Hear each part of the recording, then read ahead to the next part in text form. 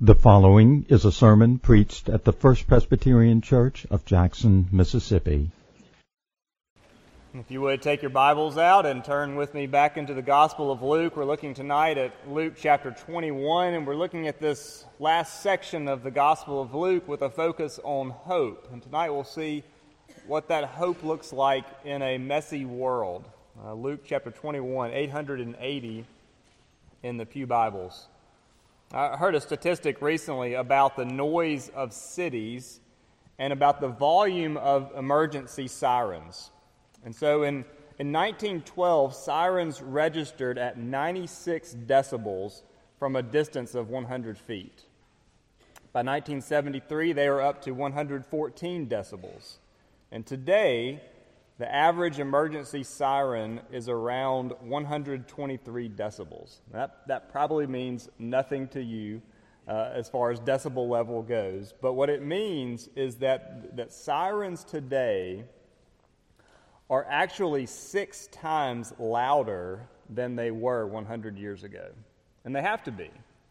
They have to be in order for us to hear them because of all the noise that's going on all around us all the time.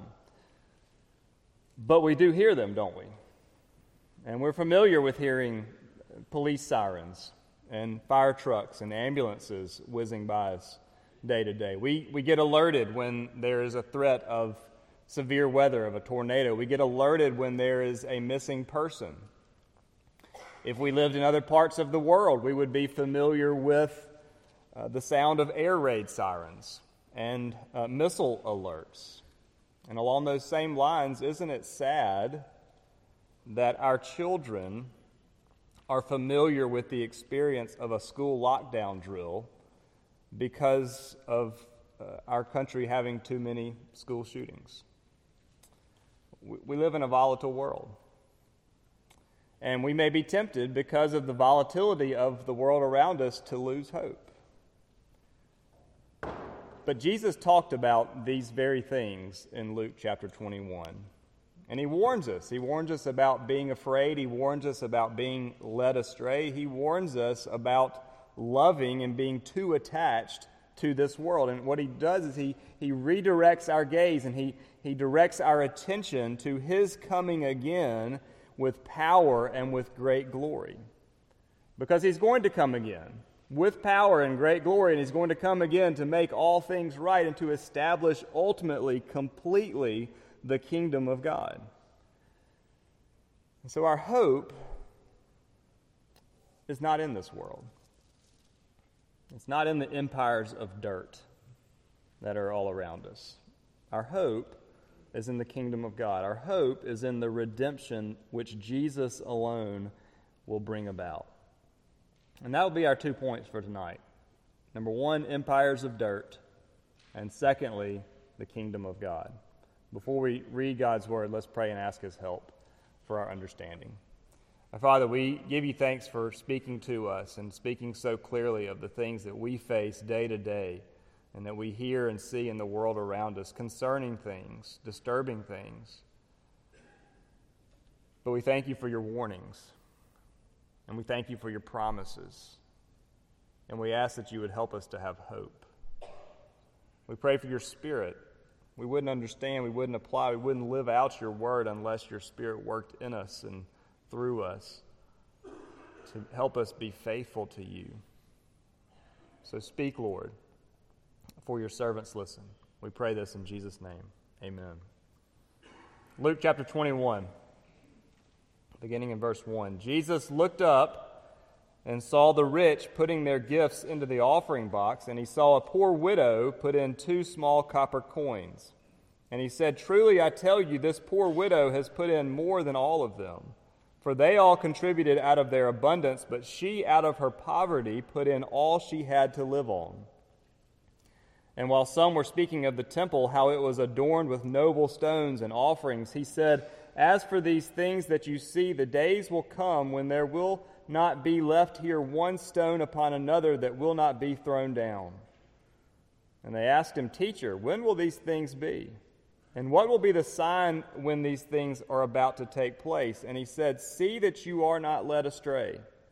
For many will come in my name, saying, 'I am he,' and the time is at hand. Do not go after them. And when you hear of wars and tumults, do not be terrified, for these things must first take place, but the end will not be at once." Then he said to them, "Nation will rise against nation, and kingdom against kingdom. There will be earthquakes, and in various places famines and pestilences. And there will be terrors and great signs from heaven, but before all this they will lay their hands on you and persecute you, delivering you up to the synagogues and prisons, and you will be brought before kings and governors for my name's sake. This will be your opportunity to bear witness. Settle it therefore in your minds not to meditate beforehand how to answer, for I will give you a mouth and a wisdom, which none of your adversaries will be able to withstand or contradict. You will be delivered up even by parents and brothers and relatives and friends, and some of you they will put to death. You will be hated by all for my name's sake, but not a hair of your head will perish. By your endurance you will gain your lives. But when you see Jerusalem surrounded by armies, then know that its desolation has come near. Then let those who are in Judea flee to the mountains, and let those who are inside the city depart, and let not those who are out in the country enter it, for these are the days of vengeance, to fulfill all that is written. Alas, for women who are pregnant, and for those who are nursing infants in those days. For there will be great distress upon the earth, and wrath against this people. They will fall by the edge of the sword, and be led captive among all nations. And Jerusalem will be trampled underfoot by the Gentiles until the times of the Gentiles are fulfilled. And there will be signs in sun and moon and stars, and on earth distress of nations in perplexity because of the roaring of the sea and the waves, people fainting with fear and with foreboding of what is coming on the world. For the powers of the heavens will be shaken, and then they will see the Son of Man coming in a cloud with power and great glory. Now when these things begin to take place, straighten up and raise your heads, because your redemption is drawing near." And he told them a parable. "Look at the fig tree and all the trees. As soon as they come out in leaf, you see for yourselves and know that the summer is already near. So also, when you see these things taking place, you know that the kingdom of God is near. Truly I say to you, this generation will not pass away until all has taken place. Heaven and earth will pass away, but my words will not pass away. But watch yourselves, lest your hearts be weighed down with dissipation and drunkenness and cares of this life, and that day come upon you suddenly like a trap.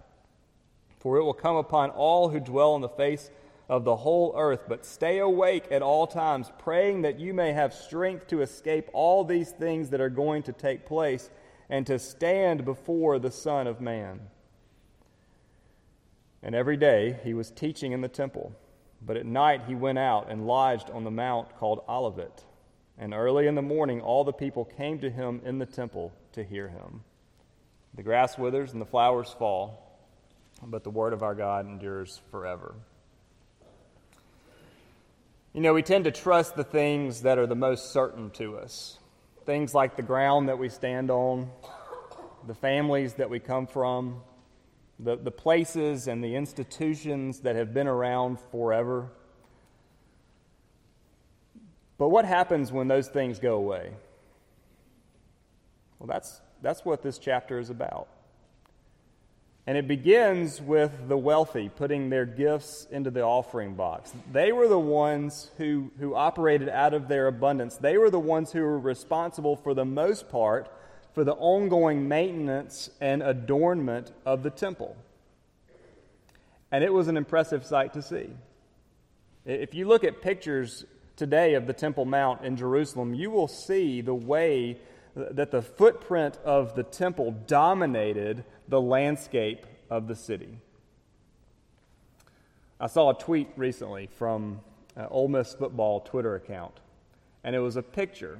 It was a picture of the Vaught-Hemingway football stadium and 2 practice football fields, an indoor practice facility, the basketball pavilion, a parking garage, and a few other parking lots alongside it. And the caption that went along with the picture was, "Welcome back to campus." I thought, campus? This was more of a sports complex than a school campus. And you have the same thing in Starkville as well. If you come into Starkville from the north, you make the turn, you see on the horizon there's the Hump and Duty Noble and Davis Wade Stadium, and you think this looks more like a sports venue than it does an institution of higher education. That's somewhat the way the temple dominated the landscape of the city of Jerusalem. Now, am I comparing these stadiums, the function of these stadiums, with the way the temple functioned in Jerusalem? Well, maybe. It's not very far of a stretch, is it? But back to the temple. The temple complex in Jerusalem, it sat on a high point in the city, and it covered an area that was 29 football fields, the same as 29 football fields. And the walls were around 10 stories high, and some of them went down just as far below the ground in order to reach bedrock. We're talking about massive, massive stones. It was an engineering marvel. Josephus is usually the go-to source that we look to find out what things were like, what things looked like in those days. And he says that about the temple, that the columns were made of the purest white marble, and that there was a golden vine that adorned the entrance to the sanctuary. He said that it was a marvel of size and artistry, that all who saw it marveled at the costliness of the material with which it had been constructed. And you think about this temple, in some form, in its beginning form, it went back to the rebuilding 500 years before that. And so it had been around a long time. Just think about that. The United States has been around for about 250 years. That temple had been around in some form for about 500 years. You couldn't help but think that it was there to stay. In fact, it was so permanent that some people thought that you could swear by the temple. It was certain. It was a sure thing for the people in Jerusalem. Verse 6. As for these things that you see, the days will come when there will not be left here one stone upon another that will not be thrown down. What was going to happen? Jesus is talking again about the destruction of Jerusalem in 70 A.D. when the temple came down in a dramatic way. But that's just a foretaste. That's just a foretaste of some of the things that Jesus talks about here in this passage that are to come. In fact, he goes on to talk about wars and earthquakes and famines and pestilences. He talks about persecution and about arrest and being put to death for his sake. A major upheaval of all that is good and right and dependable. These are things that are terrifying. But what's the trouble with being afraid of these things? The trouble is being led astray. In verse 8, Jesus says, "See that you are not led astray." Now, we live in turbulent times, don't we? And when you factor in all that's been going on in recent years in the world around us, from pandemic to inflation to war to social unrest, it's no wonder that all those things come with some level of anxiety, of anger, the spread of misinformation. It's no wonder that we are living in a time that people call the golden age of conspiracy theories. And there are so many conspiracy theories out there that there are conspiracy theories about conspiracy theories. Now, probably the most well-known one is the birds aren't real conspiracy theory. If you heard of that one, it's that birds are actually drones that the government is using to keep an eye on us. It's all a joke. It's all tongue-in-cheek, but it's meant to poke fun at the fact that there are conspiracy theories everywhere. And we tend to love conspiracy theories. They're fun, they're entertaining, they're fun to talk about. They provide an explanation for those things that usually cannot be explained, and if they happen to support a particular political ideology or agenda, well, all the better. And we live in this world in which social media allows the spread of conspiracy theories to go unchecked and to gain some traction. And if we live in an age, the golden age of conspiracy theories, then we have to be careful that we are not led astray. In fact, there are some studies that show that in a congregation like ours, that we are more prone to fall for certain conservative conspiracy theories. And don't think that those kind of things don't seep into the church. And we can start to operate with a certain level of distrust or to question people's motives in the church around us. But what Jesus is saying is that these things aren't new. Jesus is saying that there will always be wars and disease and natural disasters and opposition, but that does not mean that this is the end. And it does not mean that God is not still working out his plan and keeping and protecting his people. And so he gives us in this passage some dangers to look out for. Here are some of the dangers that Jesus talks about in this passage. Number one are false messiahs. Look at verse 8. He says, "Many will come in my name, saying, 'I am he,' and the time is at hand. Do not go after them." The Greek phrase there, when Jesus says that there will be those who come and say, "I am he," the Greek phrase is ego eimi, I am. And you've heard the connections made between that phrase and the name of God revealed to Moses at the burning bush, I am that I am. And I think most of us are familiar with the Gospel of John and how we find multiple times throughout the Gospel of John the famous I am sayings of Jesus. In fact, David mentioned one just a few weeks ago where the soldiers had come to arrest Jesus in the Garden of Gethsemane, and Jesus said, I am, ego eimi, and they fell to the ground.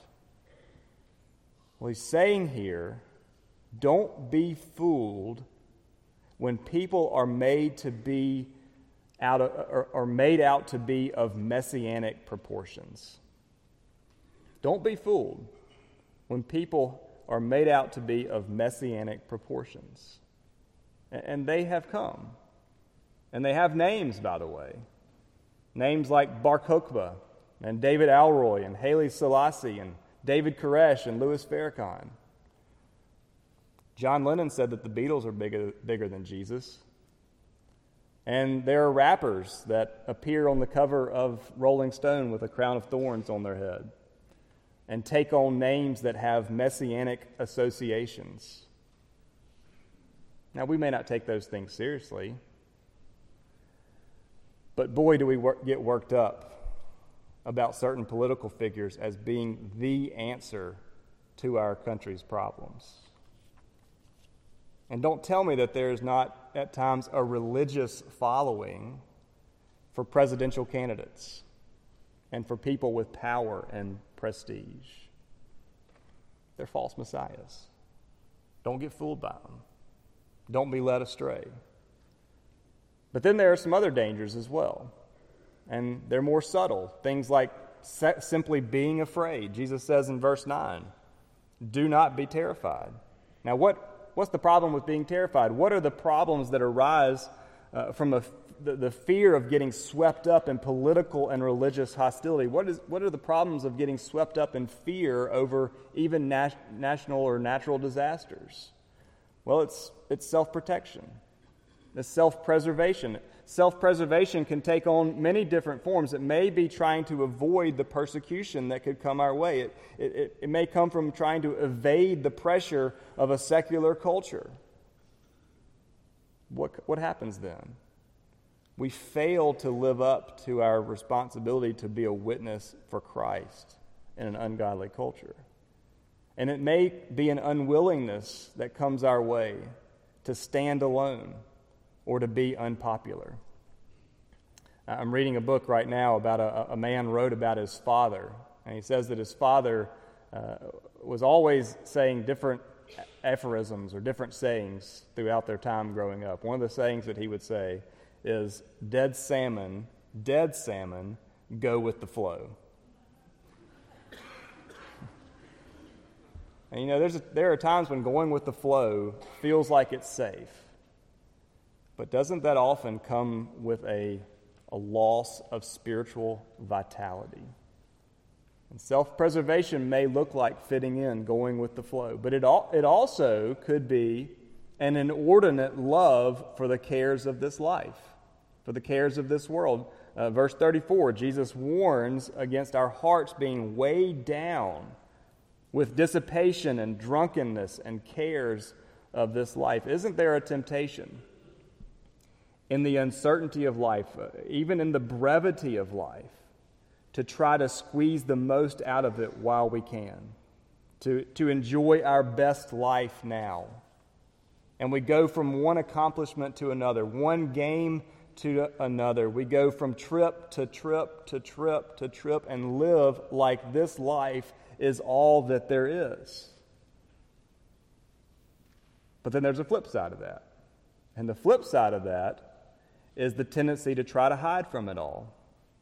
I call it FEMA mode.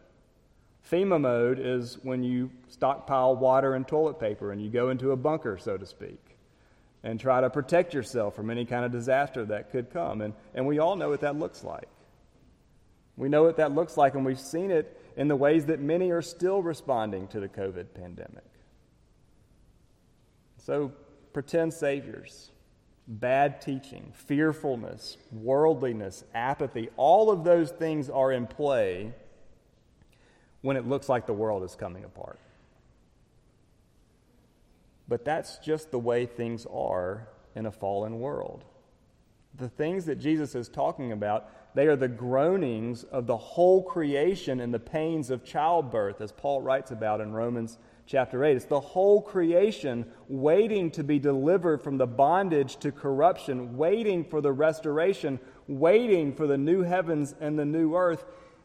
Jesus said in John chapter 16, "In this world you will have trouble." And the destruction of Jerusalem. It's not the ultimate apocalyptic event. It's a precursor. It is a precursor to the end because these things happen, these things have happened that Jesus is talking about, we can be certain that the rest will take place. We can count on the day coming when the heavens and the earth will be shaken, will be devastated, and Jesus will come in power and in glory, and he will bring about the kingdom of God in all of its fullness. And so he's saying to us, be ready. While we live here in these empires of dirt, be ready for the coming of the kingdom of God. Because the kingdom of God will come. It's like Johnson City, Tennessee. How? Well, since I was about 3 years old, our family has taken family vacations to the mountains in North Carolina. And it's a long drive, like 10, 11 hours. It takes a long time, all day to get there. And we try to get on the road early. We try to limit our stops as much as we can. We'll maybe even pack a lunch so we don't have to stop for lunch and we can just keep on driving through lunch. Because there's a lot of anticipation. There's a lot of expectation about reaching our destination. And it's something that we've been looking forward to, not just on the drive up there, but for weeks leading up to the vacation. But there's a point when everything changes. And the point when it changes is when we get off of Interstate 81 and turn onto Interstate 26 towards Johnson City, Tennessee. And in my mind, at that point, we've made it. Now, understand, we still have like an hour and a half left to drive. That's about 15% of the trip still to go. That's still a good piece of the drive left when we make that turn. But something's changed. It's the home stretch. And I know that once we get there, I know what's coming next. There's Johnson City and Elizabethton and Roan Mountain and Elk Park and Newland and on into Linville or Blowing Rock. And I can already start to enjoy and to recognize parts of the end destination. Why? Because it's near. It's near. And Jesus says that the coming of the kingdom is in some ways like that. And that even the destruction of Jerusalem is a sign that the end is near in a sense. And it means that the last great stage in the unfolding of God's plan of salvation has begun. It means that the times of the Gentiles have arrived. And this is the time in which the Gentiles are included into the people of God, engrafted in a fuller way. That has begun. And in fact, in a parallel passage in Mark chapter 13, Jesus says that the gospel must first be proclaimed to all nations. Paul is saying that in Romans chapter 1, Paul says, I'm not ashamed of the gospel, for it is the power of God for salvation to all who believe, for the Jew first and also for the Gentile. Well, this is the time of the Gentile inclusion into the plan and the purpose of God. This is the gospel age, and there is no other redemptive event until the coming of Christ at the end of history. This is it. And because Jesus has come, because of his life and his death and his resurrection, his ascension, there is nothing else that we are waiting for except his coming again with in a cloud with great power and with glory. And once the time of the Gentiles have been fulfilled, the end will come. The redemption, deliverance will arrive, and the kingdom will be established. Jesus told a parable. It's just like the fig tree and all the trees. When the fig tree comes out in leaf, you know that the summer is already near. And so also the events surrounding Jerusalem in the first century and the groanings of the creation that we experience today in our own times are indications that God is going to bring about both an even greater upheaval, but also the ultimate restoration of all things. And all these things that Jesus has been teaching and proclaiming and demonstrating throughout his ministry, the things that we have been reading and studying in the Gospel of Luke about peace and forgiveness and healing and freedom and beauty and resurrection life, all of those blessings and more in their fullness, Jesus will bring about at the last day. That's what we're looking forward to. That's what our hope is in. And in some ways, even the turmoil that we see in the world around us today should give us a confident expectation that what he says will happen will happen. And he says in verse 33, heaven and earth will pass away, but my words will not pass away. Now what about verse 32? Jesus says in verse 32, truly I say to you, this generation will not pass away until all has taken place. Is Jesus saying that the people alive at that moment that he was saying those things, will see all of those things take place? They will see all of those things happen? Well, there are a couple of ways to look at it. In one sense, that literal generation, they would see the destruction of Jerusalem. They would see persecution. And they would see the gospel going out to the Gentiles. In other words, they would see the beginning of the end happen in their lifetime. But there's another sense in which it could be a figurative generation. The type of people, a figurative generation in which they do not recognize Jesus as the Messiah and who reject God's promises. And that generation, those people will always be around until the Messiah and his promises come to fruition at the end. There's two ways of looking at it. But either way, Jesus' message is the same for all those who heard his words in that day and all who hear his words tonight. And that message is watch. Pay attention. Verse 34, watch yourselves. Verse 36, stay awake at all times. In other words, Jesus is teaching us to hope. To have hope in the midst of turmoil and conflict and danger and disruption. Eugene Peterson says this in A Long Obedience in the Same Direction. He says that watching and waiting add up to hope. And he says that a Christian's watching and waiting, the Christian's hoping, is based on the conviction that God is actively involved in his creation and vigorously at work in redemption. It means a confident, alert expectation that God will do what he says he will do, and it is a willingness to let God do it in his way and in his time. Now, do you know what that looks like? Well, it could look like a bold defense of the gospel in the midst of heart-wrenching persecution. It could look like being witnesses for Christ even when parents and brothers and relatives and friends are against you. Even when it's an unraveling at the most basic human relationships on the most solid ground of our lives. For some, it'll even mean death. But hear what Jesus says. Jesus says, don't worry beforehand what you will say. He says, I will give you a mouth and a wisdom that none of your adversaries will be able to withstand or to contradict, and by endurance you will gain your lives. You see, he's saying that by hope, you will overcome intense persecution and take hold of something that is far better than anything this life can offer to us. But do you know what else it looks like? You know what else it looks like to watch and to wait and to hope in God's redemption and in God's timing?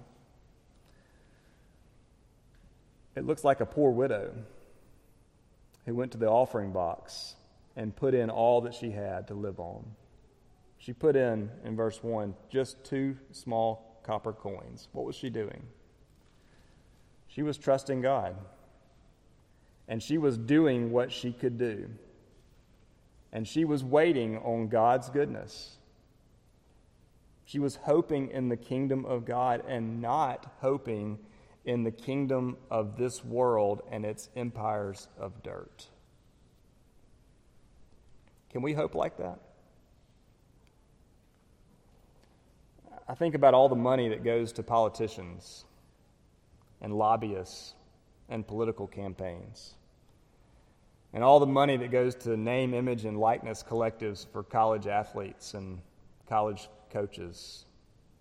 And then there's all the money that goes to funding our own hobbies and our personal appearances to build us bigger homes and better homes. And so much of it can be disturbing, can it? But how much goes to extending the kingdom of God?